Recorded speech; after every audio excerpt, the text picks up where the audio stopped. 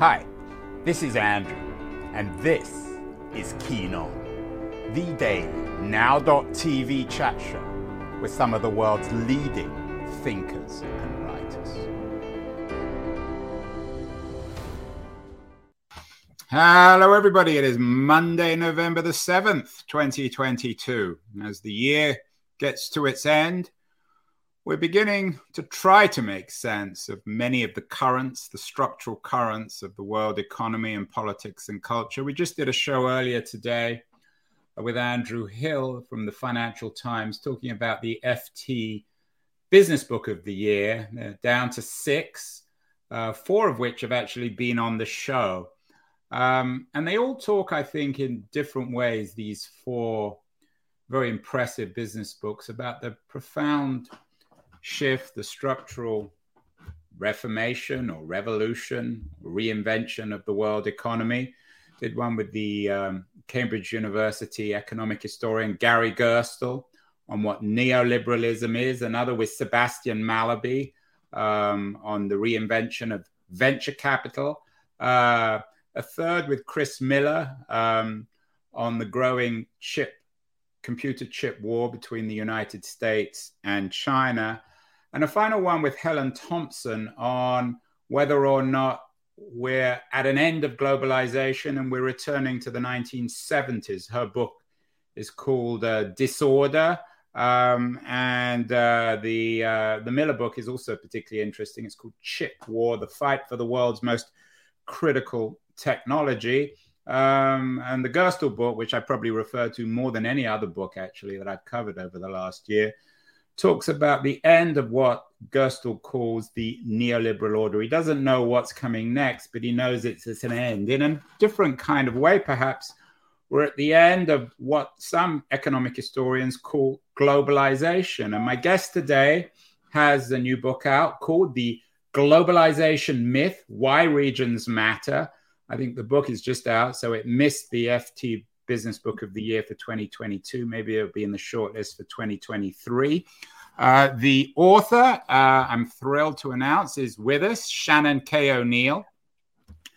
She's also a distinguished academic, works on the Council of Foreign Relations. She lives in New York, and she's joining us now. Shannon, does your book suggest that we're at an end of the age of globalization, or am I misunderstanding the way you use this term in your title?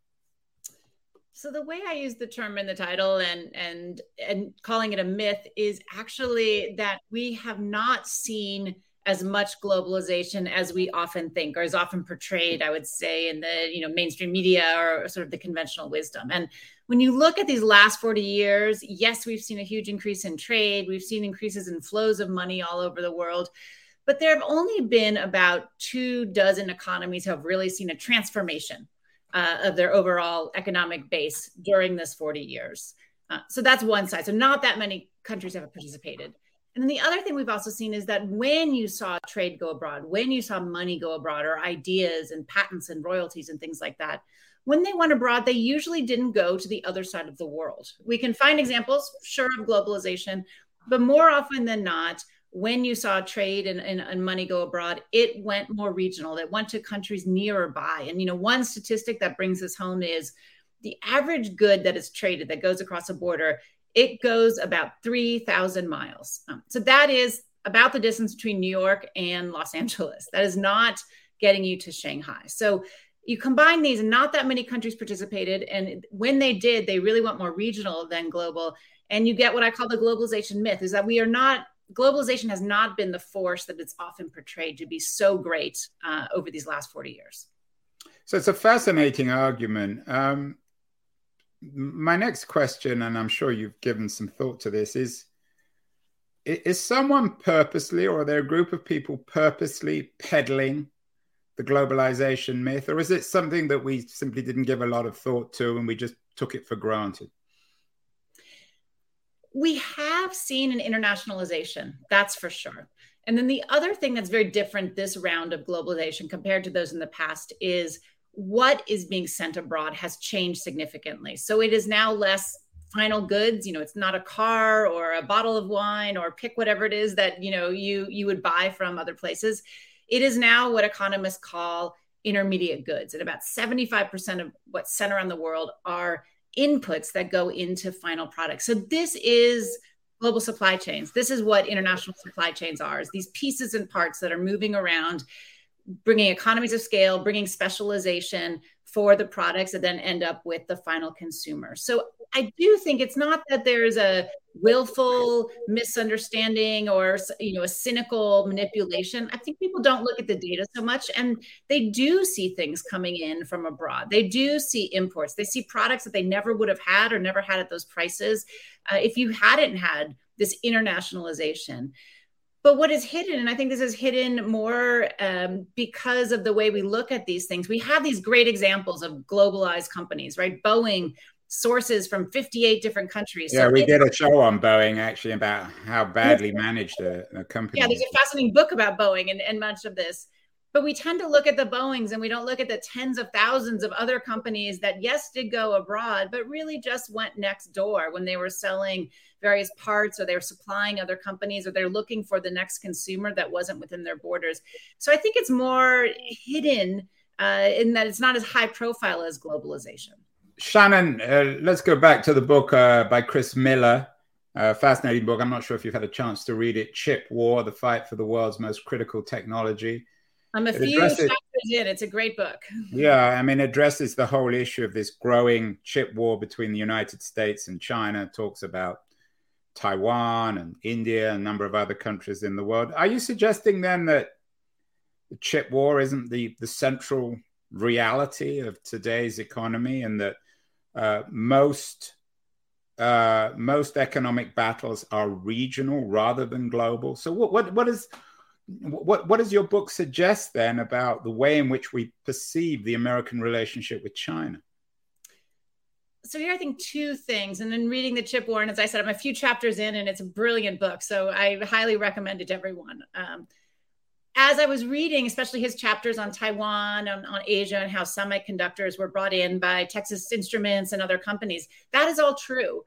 But alongside that, and I do a historical chapter on Asia and the regionalization of Asia that started right at that time. And as much as U.S. companies were coming into Japan and Taiwan and elsewhere, actually Japanese companies then very quickly went out and started outsourcing into, at the time, very poor South Korea and Taiwan, into Hong Kong and other places. And that investment, that foreign direct investment, that outsourcing really was the beginning of regionalization. And then once South Korea and Taiwan grew in terms of their economic output and their value added, they too went and began outsourcing to Malaysia and Thailand, and later to China. In fact, the foreign direct investment around Asia is much more Asian than it is American or European. And so what does this say about China? What this says is the United States in many ways is not competing against China in terms of its economic output, in terms of its products.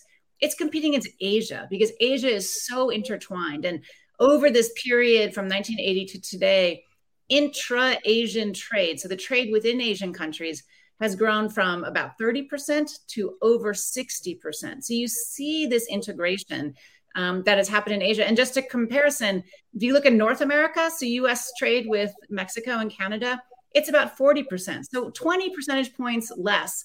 You have less of this integration. And I would argue that that really has been a big part of China's strength, is that it is an Asian story more than just an individual country story. So the future is Asian rather than Chinese. We've had a number of conversations about that. What does that suggest about whether or not the future is North American or American, Shannon? This to me right now is a very interesting moment. And starting in 2008, 2009, for this last decade, almost 15 years, you have started to see shifts in international supply chains for various reasons. You've started to see shifts because of automation becoming a bigger part of manufacturing and services. You started to see shifts because of demographics. China and other places aren't as young or as cheap as they used to be in terms of labor. You've seen changes begin in the last few years because of climate change issues. People don't want to have things so far apart because of the cost of emissions and the cost of climate change itself affecting the ports in Asia or affecting other infrastructure.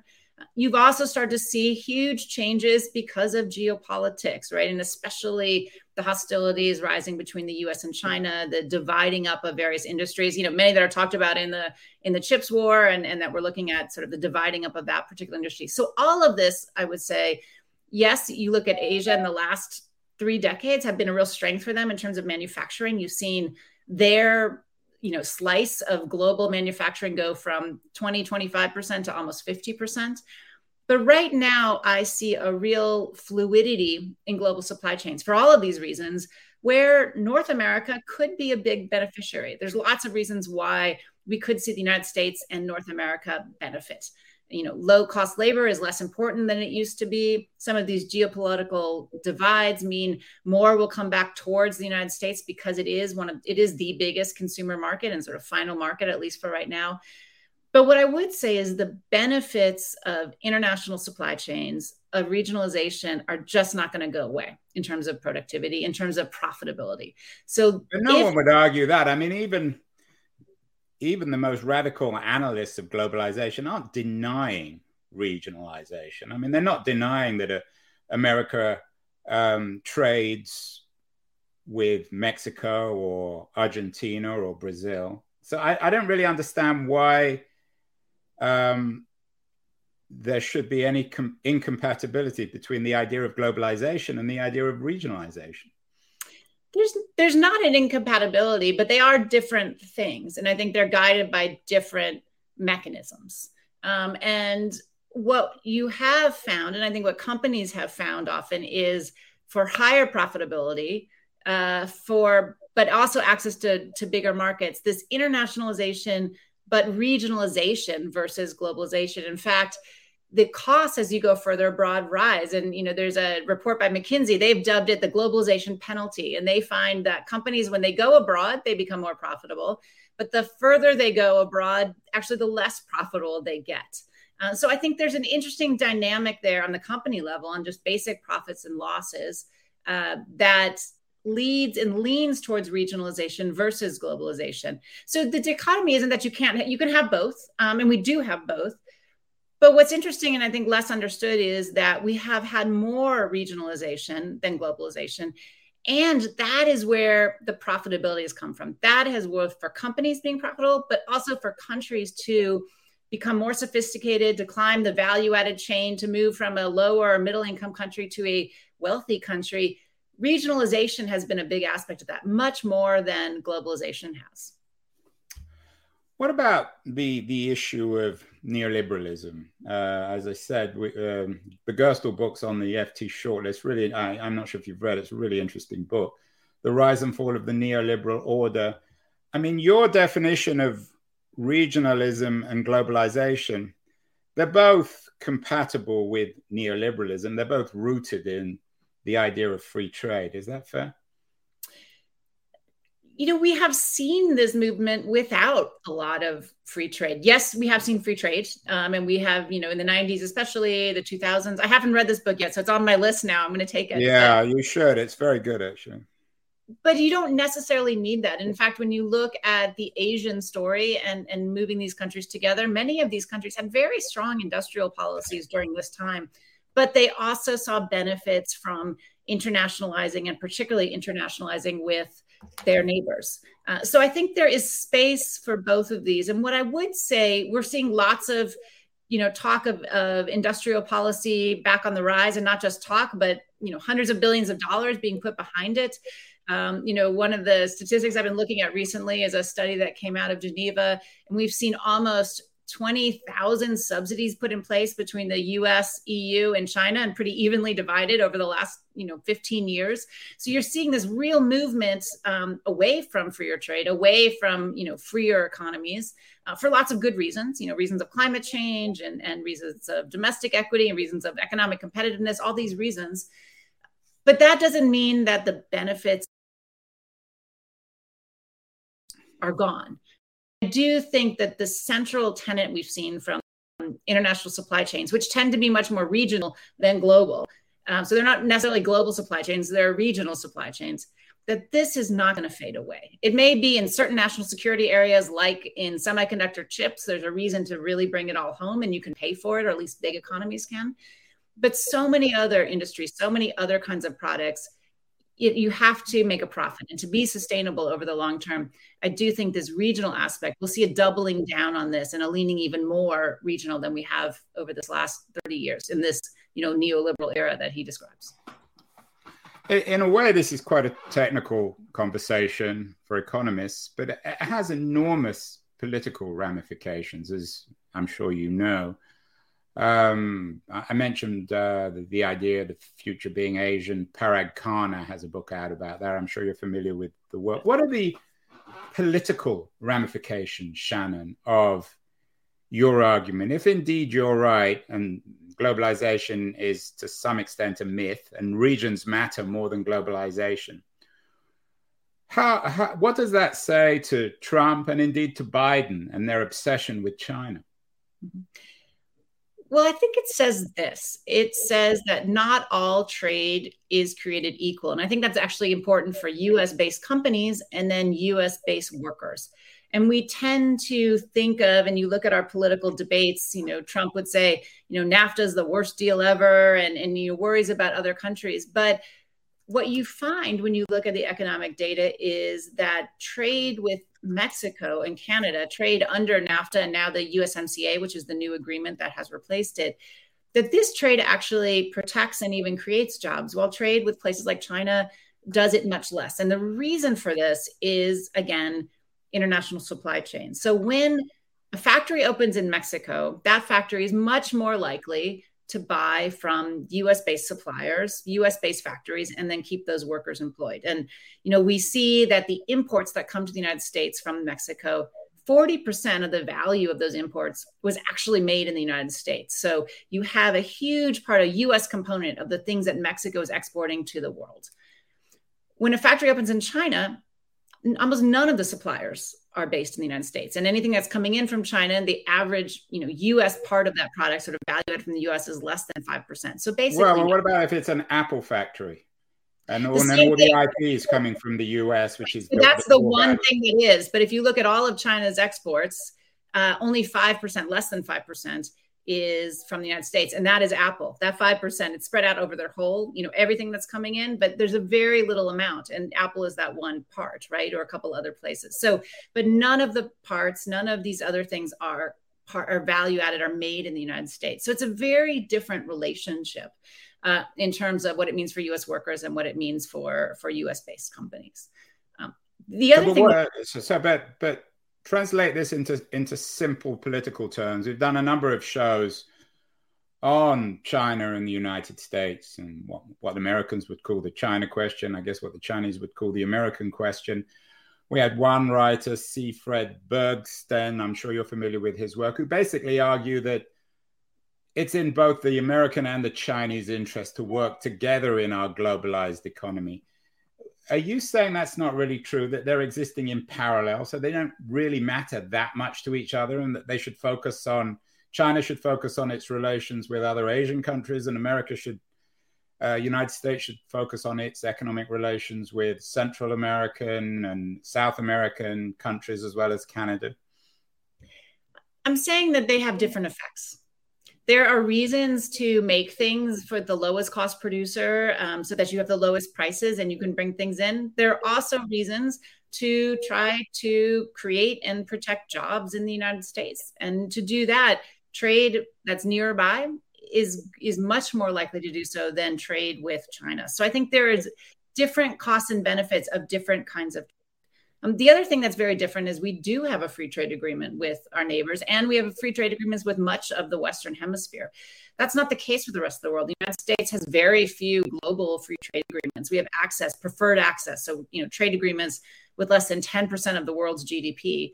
And there, if you don't have a free trade agreement, you don't set the rules. You don't lay down, labor standards, environmental standards, or low tariffs, or all kinds of other things that make it expensive for the United States to export or to be competitive in those markets. So it's not that trade from China is necessarily bad, or trade from, if you want low cost prices, if you want other aspects. But if your goal is to create US based factories, to create US based jobs, then different kinds of trade matter in different ways. Shannon, your day job, as I said, is you're the Vice President and Deputy Director of Studies at the Council on Foreign Relations, expert in Latin American studies in New York. You know that this subject is political kryptonite. It has, when you get beyond some of the technicalities, it has enormous significance in terms of how America thinks of itself. What are the implications of what you're suggesting, for example, on the debate in the United States about immigration? Particularly from Central America, where most American wannabe immigrants come from, and where all the politics, all the complexity and the anger and the animosity of the politics exists. So there's a few aspects here. One is, if you regionalized, if you set up and you incentivize supply chains across the region, then you would have production in places in Central America and Mexico and other places where migrants come from. And this economic activity there, which is tied to economic activity here, at least would provide some measure of jobs and economic opportunities in those countries. So perhaps fewer migrants would come. So that's one part. But another part of this is, if we want to be globally competitive with these other regions that have formed, if we want to really double down on international supply chains as the way to go, so that we create higher quality products at lower prices where we can compete not just in the US market, but we can compete in global markets all around the world, then we also have to not just let those pieces and parts, the inputs, move across borders. We're going to have to think about letting people move across the borders, right? The workers or the technicians or the managers. As the parts on the supply chain move, so does the knowledge, right? The expertise need to also move around. So a very restrictive immigration policy is going to make it hard, just as a restrictive border makes it very hard to move goods across. So I think that's one aspect where, as you say, it's kryptonite right now. Nobody wants to talk about workers, guest workers, any kinds of programs, but it is important. If you're thinking about producing things internationally, it's not just the physical goods, it's also the people that need to be able to move as well. Who's likely to be able to take your argument and make it politically palatable? Is it the left? Is it conservatives? I mean, right now, any kind of trade seems to be, an orphan within our legislature, within the Congress. Nobody wants to touch this. Though I do think there are many issues on the table where you could start. So we have decided, and this has been fairly bipartisan, that there are particular industries that are national security risks. Semiconductors are one. There's lots of talk about pharmaceuticals, medicines, and medical devices, talk about electric vehicle batteries, as well as a whole host of critical minerals, rare earths, and other things. And as the U.S. decides that they want to make sure they have secure supply chains for these industries and perhaps others, and secure meaning not touching China at this point, they're going to find they can't just do it in the United States. You don't have access to some of the natural resources. You don't have access to some of the expertise or the economies of scale. You also, in terms of resiliency of supply chains, putting everything in one place makes them vulnerable to geographic things, to natural disasters, to other kinds of issues. So these particular places where the US government is putting tens of billions of dollars in, is thinking we need to create secure supply chains. This is a good place to start thinking about turning to other countries in the Western Hemisphere or other allies to put these in place. And that, I think, is a place to go. It's not about big free trade agreements, but it's about how do we make sure that the whole semiconductor supply chain is one that we can rely on. Shannon, we of course, in America, we only think of things from an American point of view. Let's turn this issue of the globalization myth on its head. You're an expert on Latin America.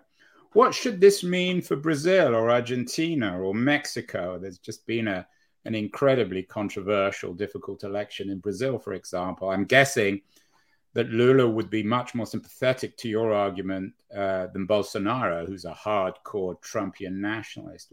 If Lula or the Mexican president, and we just did a show actually on Mexico, if they picked up your book and believed in it, how should that reshape their politics and economics and their attitude to the United States? You know, it's the old cliche, when America sneezes, Latin America gets pneumonia. But I assume, in the way you're arguing, everyone gets pneumonia, including the United States. Well, one of the most interesting things, and back to the sort of the beginning point, is that not that many countries participated in this globalization, and not that many participate in regionalization. I think this helps explain some of the winners and losers we've seen over the last 30 years. And I would say much of South America in particular has been a loser. Part of the reason that they have grown slowly, part of the reason that they have not gotten out of the middle income trap, is that they have not benefited from this round of globalization. They have not regionalized. And so particularly look at South America, less than 15% of their trade goes to their neighbors. And there's lots of reasons for this. Logistics are super expensive. You don't have the infrastructure there. You don't have trade agreements. You don't have some of the relationships that you might have had that would encourage this. But as a result, South America in particular has been left on the ends of global supply chains. They just send out raw materials and commodities, and then they bring back finished goods. And they never got into that meatier middle of supply chains that allowed you to have technology transferred to your economies, have expertise in terms of people and managerial know-how. Very little of that came. And that is the story of Asia, and how countries that in the 1950s and 60s were the same per capita level or even lower in Asia, and why Latin America has in many ways been left behind. I take that point, but you know, this is an age-old debate amongst political scientists and sociologists and economists. Why did Singapore or South Korea or Japan or China, why did they succeed, and Brazil or Argentina or Mexico not? A lot of people don't look at that in terms of supply chain or regionalization. They see it in cultural terms. Well, I think there's a lot of reasons out there, but I would actually turn to some of these economic issues and the seeding of factories, of business, of parts in supply chains, first by the Japanese into the poor South Korean and Taiwanese markets, then later on, which brought technology, it brought know-how, it brought expertise, it created factories that then, as they climbed the value-added chain, they went out and seeded. These ties together, to me, are one of the factors why you saw Asia succeed. And one of the reasons with Latin America or Africa or the Middle East or South Asia, where you see countries not turn to their neighbors, not having, in the case of Asia, not having, you know, CEOs and having big companies come in and make those investments in ways that integrated the region. I think that was a cost for other parts of the world. Talking of political kryptonite, Shannon, I'm guessing that if your book gets picked up in the United Kingdom by either the Brexit crowd or the anti-Brexit crowd, it will really get them riled up, because it suggests that the Brexit people were out of their mind. Is that fair? That is fair. I would say that was probably the worst decision, or one of the worst decisions that's made. And you don't need to convince me of that one. I mean, I'm not an economist like you, but it seems self-evident that Britain was profoundly not only shooting itself in the foot, but in the groin and in the head by leaving Europe. Yeah, you know, one of the most interesting stories and coming out of the research that I did for the book was from Europe. And it is one that I think is a hopeful story for the United States as you're trying to sell this, say, in the US political system. And that was the story of Zara. Zara is the world's biggest fast fashion brand. There's stores all over. They sell Spanish-owned company originally. Spanish-owned brand. So they make all kinds of women's clothes, men's clothes, kids' clothes. They sell $500 billion worth of goods every year. So it's the biggest fashion brand. And they are the most profitable of all fast fashion brands out there. So more profitable than H&M or Topshop or The Gap, or name your favorite brand. And the way they do this, their secret to their success is they don't make things in Asia. They make it all in Europe. So they have found a model where they can make their clothing in, you know, high wage, high labor protection economies, and make it the most profitable fast fashion brand and the biggest all over the world. And they do this through a mix of automation, through flexibility, through small batches, not huge batches, by getting things to stores quickly because they don't have to wait for a container to get across the ocean from Asia. and getting feedback from their stores to adapt their designs. And through that, they don't have to discount, or not to the extent of others. So as I look at this for the United States and for the rest of Europe, and unfortunately, maybe not for Britain since they've decided to opt out, but I do think that there doesn't have to be a race to the bottom here. And regionalization is one way where you can get to better outcomes for workers and companies, but still be very profitable for those that need to, that in the end are about their bottom lines. It's funny, Shannon, on the one hand, listening to your argument, I think populists would be angered, the Brexit crowd would be angered. On the other hand, you are reintegrating geography back into the argument.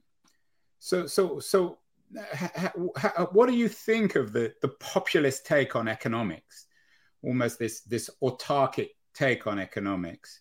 Does it fit your argument, or is it antithetical, or is it more complicated?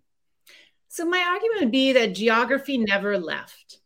And while we tended to think the world was flat and things would go anywhere, in reality, over these last 30, 40 years, it didn't do that. It didn't do that because of perhaps legal reasons. You know, if you go too far away, you don't understand the new system. It didn't have to do that because of trust reasons, because of cultural reasons. But whatever the various parts, because of free trade agreements, people tend to have free trade agreements with their neighbors, so it's easier to trade with those countries. It didn't have to do it because of industrial clusters that happen across these countries. But whatever the reasons, the reality is the world never globalized as much as it regionalized. Sure, there are some global things, but regionalization was a much stronger force. So my argument is that what has actually happened is different than we often see. The other part of the argument, though, is that autarky is not the way to go. And I think some of the challenges, at least in the United States, we've had is we have tended to be a little bit more protectionist. We've been less willing to engage or even embrace our neighbors on commercial transactions and thinking about things.